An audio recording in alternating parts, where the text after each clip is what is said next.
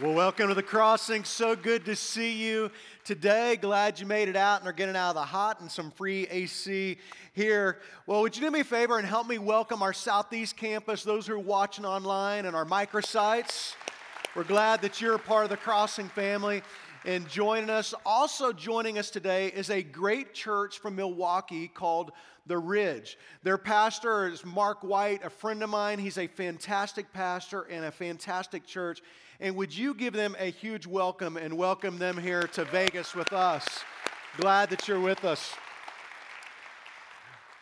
Well, every year the National Spelling Bee is held in Washington, D.C., and this consists of kids who are obviously smarter than we are, who compete against each other until there's only one person left standing.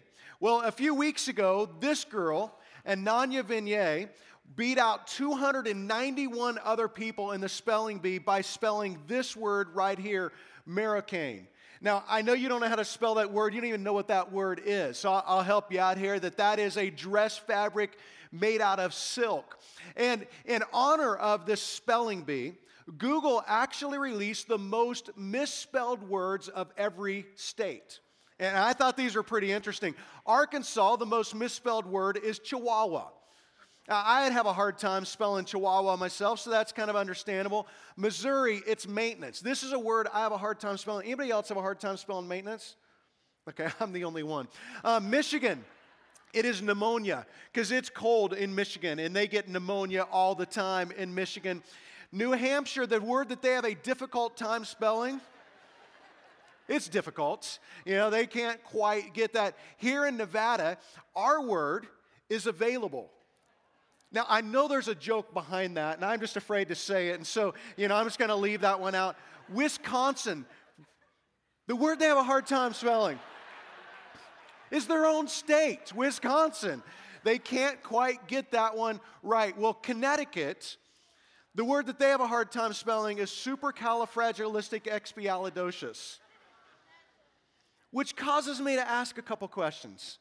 Number one, why do you need to spell that word to begin with? And number two, you're just trying to show off. You're just trying to show how much smarter you are than the rest of us. Well, what's interesting to me is most of us have a dictionary literally at our fingertips. We have spell check on our computers and on our phones, but we misspell words all the time.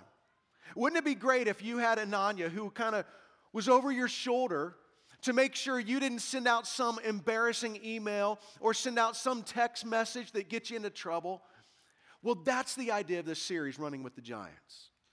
This idea of this series is there are these giants of the Bible who have gone before us and have learned some life lessons that they can now speak into our life and help us learn from the mistakes that they made. This series is based on a scripture out of Hebrews chapter 12 where it says this. It says, "Therefore, since we are surrounded by such a great cloud of witnesses," this is the heroes in the faith who are in the stands. They've gone before us. And just picture them cheering you on. They're telling you, don't quit. Don't give up. You can make it. You can do this. And these witnesses, says, since we're surrounded by these witnesses, let us throw off everything that hinders and the sin that so easily entangles, and let us run with perseverance the race marked out for us. That everybody here is running a race, and you have a unique race that God has for you. It is this unique race that God wants you to run. And what if one of these giants of the faith could step out of the stands and run a lap with you? What would they say to you to help you run the race that God has for you? What could they share with you to help you learn from their life? Well, today, if you have your Bibles, I want you to turn to Genesis chapter 32, because today Jacob is going to step out of the stands and he's going to run a lap of the race with us. Now, Jacob is the grandson of Abraham. He is the son of Isaac. And there is a lot that's written in the Bible about Jacob. He has an interesting life. And one of the things that we're going to learn from Jacob is how to respond when life isn't turning out the way that you hoped. When your life is not turning out the way that you hope, because for a lot of us, that the race that you're on right now is not the race that you thought that you would be on. It is a much different kind of race. And what we try to do is we try to control our lives on our own terms. We try to direct our lives in the direction that we want them to go. And for Jacob, he tried to control the outcomes. He tried to manipulate the circumstances of his life and to manipulate anyone who got in the way. And it started out at his birth. Jacob was a twin. And when his mom, Rebekah, was pregnant, she could feel them wrestling inside the womb. And when he was being born, his brother Esau was born first. But the Bible says that when he was still in the womb, he reached out of the womb and he grabbed his brother's heel. He's like, come back in here. I want to be born first. And from day one, he was manipulating. And it's understandable why he wanted to be born first. Because the birthright was given to the oldest born son. And the birthright was valuable. It contained power and money and blessing. See, with the birthright, it had this money. You got a double portion of the inheritance than anybody else did. You got twice as much as inheritance as the rest of the brothers and sisters got. It came with power. That the oldest son was given authority over the rest of the family. And it was believed that God had a special blessing on the oldest born son. Well, fast forward several years, and Esau is out hunting because Esau is the outdoor guy. Jacob is the indoor guy. And he comes back from hunting, and he's famished. And he says to Jacob, he says, give me some stew or I will die. And Jacob says, well, let's negotiate this for just a minute. He says, I'll give you some stew if you sell me your birthright. Now, who would trade their future wealth and future power for a bowl of stew? The answer to that question is you and I would for the right bowl of stew. Because that's what appetites do to us. Well, Jacob manipulates his brother into giving him his birthright. And then several years later, he tricks his dad into giving him the blessing as the patriarch of the family. And he dresses up like his brother. He actually puts some goat's fur on his arms because his brother is hairy and he is not. His dad thinks that it's his brother, and he gives him the blessing. And this is the second time that he's stolen something from Esau, and Esau is ready to kill him. And so Jacob runs for his life. And his mom, Rebekah, says, why don't you go to my brother, your uncle Laban, and stay with him? And so he goes and he lives with his uncle Laban, and he falls in love with Laban's daughter, Rachel. And he worked for him for 7 years so that he could marry Rachel. And Laban is a little like Jacob. And he tricks Jacob into marrying his less attractive older daughter, Leah. And the Bible says that the next morning, when he wakes up after his wedding, this is actually what it says. You can read it. It says he wakes up and there was Leah. It's the wrong woman. It's like, what is she doing here? Well, he works another 7 years to marry Rachel. Ends up working for his uncle Laban for 20 years. But the master manipulator, he's at it again, and he decides he's tired of working for his uncle, and so he sneaks away without telling his uncle that he's leaving. He takes all the livestock and all the things that he believes that he's earned and he's deserved, and he takes off. Well, not long after that, word gets out to Esau that they've now located Jacob, and he's wanted to kill Jacob for 20 years. And so Esau gets 400 men together, and they go and they're going to confront Jacob. And Jacob ends up in a crisis that redefines his life. And this is where Jacob can speak in to you and me. That when life is not turning out the way that you hoped, you trust God with the outcomes. That when your life is not going in the direction that you had hoped that it goes, that you trust God with the outcomes of your life. That here's what we're guilty of. We're guilty of the same thing that Jacob did, is we try to control the outcomes of our life. We try to direct our lives on our terms. We try to manipulate people and circumstances to get our way. We even try to manipulate God to giving us what we want. And this story, this crisis point of Jacob's life, he comes face to face with God. And we're going to pick up the story in Genesis chapter 32, beginning in verse 22, where it says, "That night Jacob got up and took his 2 wives, his 2 female servants, and their 11 sons, and crossed the ford to the Jabbok. After he had sent them across the stream, he sent over all of his possessions, so Jacob was left alone." Jacob actually, we find out earlier in the chapter, he split his family up into 2 different groups and he sent them in 2 different directions. Because his thought was that if Esau tries to kill the family, he'll only kill off half of the family and the other half will still survive. And so he sends them off into 2 different directions. And so Jacob is alone. And this is when God does his best work in us. See, this is when God does his best work, when all the distractions and all the busyness of life are eliminated. God begins to work in our life in a specific way. And God finally gets Jacob alone, and he's going to finally confront this deceiver, this heel grabber. And it says, "So Jacob was left alone, and a man wrestled with him until daybreak." Now this man right here, it's the way that they wrote it, it's kind of in poetic fashion, that this man right here, it's referring to God, or at least an angel, but it is very likely that this is Jesus. That oftentimes in the Old Testament, when they had an unnamed angel, that was oftentimes a pre-incarnation appearance of Jesus himself. And it says that he wrestled with him until daybreak. That he wrestled with God. Jacob has spent his entire life wrestling with people. He wrestled with Esau, he wrestled with Isaac, he wrestled with Laban, he wrestled with his wives, and now he's wrestling with God.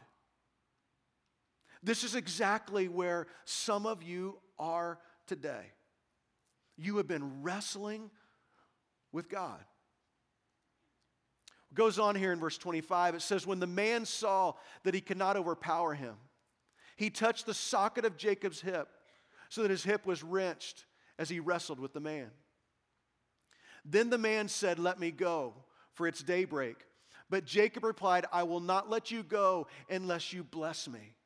See, Jacob was this guy originally, remember, he stole the blessing from his dad. Now he's wrestling with God and he says, "I want your blessing. I'm not going anywhere until you bless me." And this angel touches Jacob's hip and pops it out of socket. It says, "Then the man said to him, 'What is your name?' 'Jacob,' he answered. Then the man said, 'Your name will no longer be Jacob, but Israel, because you've struggled with God and with humans and have overcome.'" This word Jacob right here, the name actually means deceiver. It actually means trickster. That from the beginning, he was a deceiver. He was a heel grabber. He deceived people into getting what he wanted. And God says, "Your name is no longer Jacob, but it is now Israel." Israel means struggles with God, but it also means peace with God. It says, "I'm going to give you a brand new name, that you are no longer going to be known as Jacob. You're going to be known as Israel." Then Jacob said, "Please tell me your name." But he replied, "Why do you ask my name?" Then he blessed him there. So Jacob called the place Peniel, saying, "It is because I saw God face to face, and yet my life was spared." The sun rose above him as he passed Peniel, and he was limping because of his hip. And he would walk with a limp for the rest of his life. It would be this sign to everybody he came in contact with that he wrestled with God. It was this reminder, because when you wrestle with God, it leaves a mark. And here's what Jacob wants to teach us, is that you trust God with the outcomes. You trust God with the outcomes. See, a lot of people, they come to church and they call themselves Christians, but they don't really trust God. Is I want the Christianity thing, but I want to control my own outcomes. I want to control my own life. And here's what you'll find out, is that it will lead to a crisis in your life. And God may not cause the crisis, although I think sometimes God does cause the crisis. But God will allow the crisis because the crisis will get your attention. I told this story a few years ago, but when my youngest daughter, Taylor, was a senior in high school, she was a cheerleader for her school. And so she was cheering on the other side of town, and she drove her car to the other side of town to go cheer. And on the way home, she had some car trouble. She called us and she said, "Dad, I'm broken down on the 215. And her friend were standing outside on the highway because her car had filled up with smoke. It was about 30 degrees outside. They didn't have any coats. And so I started heading that way. I called a tow truck on my way. And when we get there, we find out that she had actually blown the engine of her car. And I get there, I said, "Tell me what happened." She said, "Dad, we were driving along and we started to lose power." She said, "But we were on the highway and we were scared. So we just kept going." She said, "But finally the car filled full of smoke and we couldn't go any further." She said, "Dad, before you say anything, there was no signs that this was going to happen." I'm like, "Come on, Taylor." I said, "Did the temperature gauge go to H?" She said, "Yes, but I don't know what that means." "Well, that means hot. That's what that means." I said, "Did the warning light not come on?" She goes, "Oh, yeah, the warning light came on the way to the game, but I had to get to the game, so I just figured I would check it when I got home."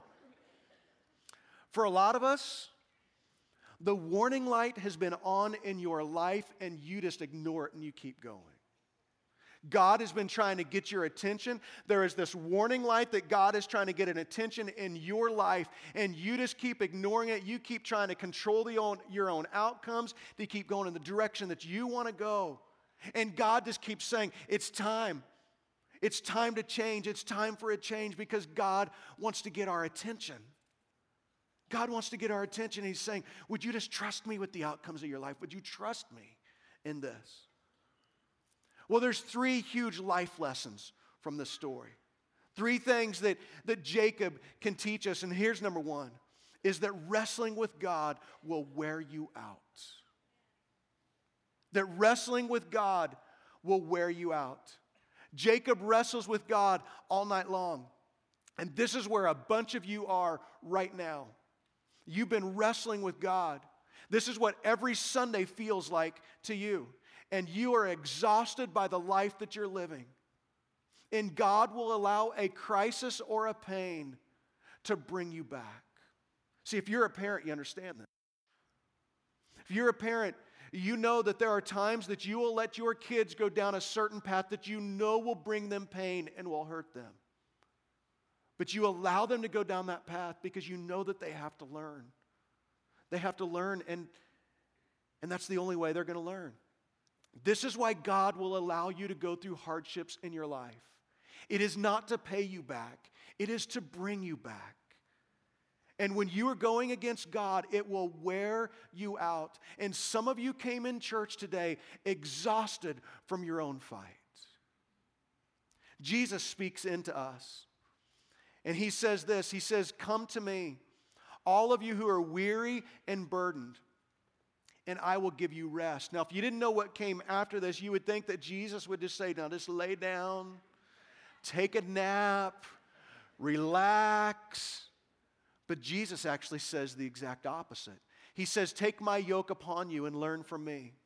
For I am gentle and humble in heart, and you will find rest for your souls. For my yoke is easy and my burden is light." See, a yoke was used for work. A yoke is a piece of wood that had 2 holes in it, and they would put it over oxen so that they would plow together. So that they would plow together. And there's actually 2 words for yoke. There's one kind of yoke. It is the generic Walmart version of the yoke. It's the one size fits all. And the problem with the one size fits all is that every animal is different, and it would wear on your shoulders. And so at the end of the day, you would be bruised and bleeding because it did not fit correctly. That's not the word that Jesus uses here. The word Jesus uses here for yoke is the word of a custom fit yoke. That farmers who loved their animals, they would measure them and they would carve out one that perfectly fit you. Some of you, you are living a life that does not perfectly fit you, and it is leaving you bruised and bleeding and worn out. And Jesus says, "My yoke is easy. My burden is light. See, one of the signs of God's work in your life is rest. And rest is not inactivity. Rest is a condition of the soul. It's a condition of this soul where you don't get exhausted because you're fighting against God.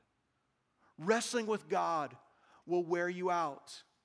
Here's the second life lesson for us, is that you will get a new identity. That you will get a new identity. Jacob is wrestling with God, and the angel says, "What is your name?" Well, he knows what his name is already, but he wants Jacob to say it out loud. My name is Jacob. My name is Deceiver. My name is Heel Grabber. See, there's something about a name that conveys identity. My parents were movie buffs, and so my parents named me after the movie Come Home Shane.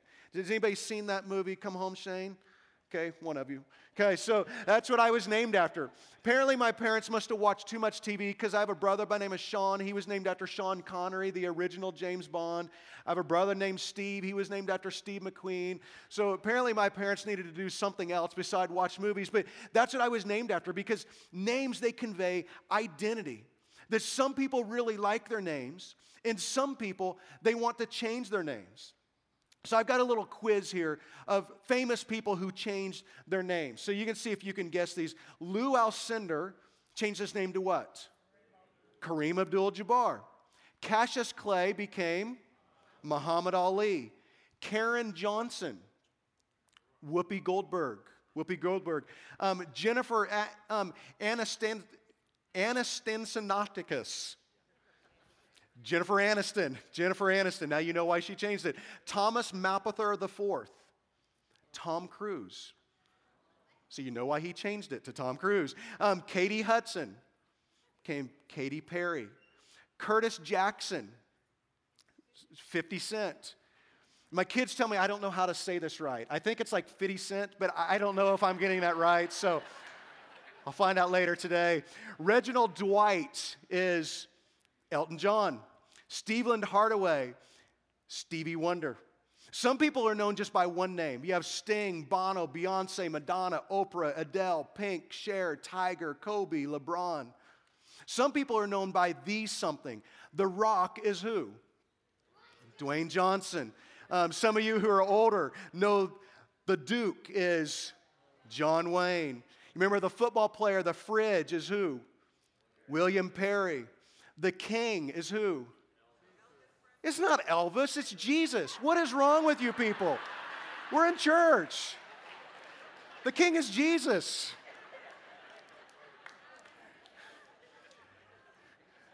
Jacob is wrestling with God, and God says, you will no longer be called Jacob. I didn't create you to be that way. I didn't create you to be that way. From now on, you'll be called Prince with God, because that's what Israel means. Some of you have created an identity for yourself based on your past. That God does not see you for who you were. God does not even see you for who you are. God sees you for who you can become. And He sees this. We see this all throughout Scripture. Time and time again, God does this, which means that He sees you in the same way. God sees you in the same way. When Jesus encountered Simon for the first time, He says, you'll no longer be called Simon. You're going to be called Peter. And in an instant, He changes His identity. You'll be known as the Rock, and I can build my church on people like you. Saul of Tarsus, who persecuted the church, becomes Paul the Apostle, who wrote half of the New Testament. That if you will give God control of your life, He will write a new script for you. And He will give you a new identity and a new name. That you are called forgiven. You are called child of God.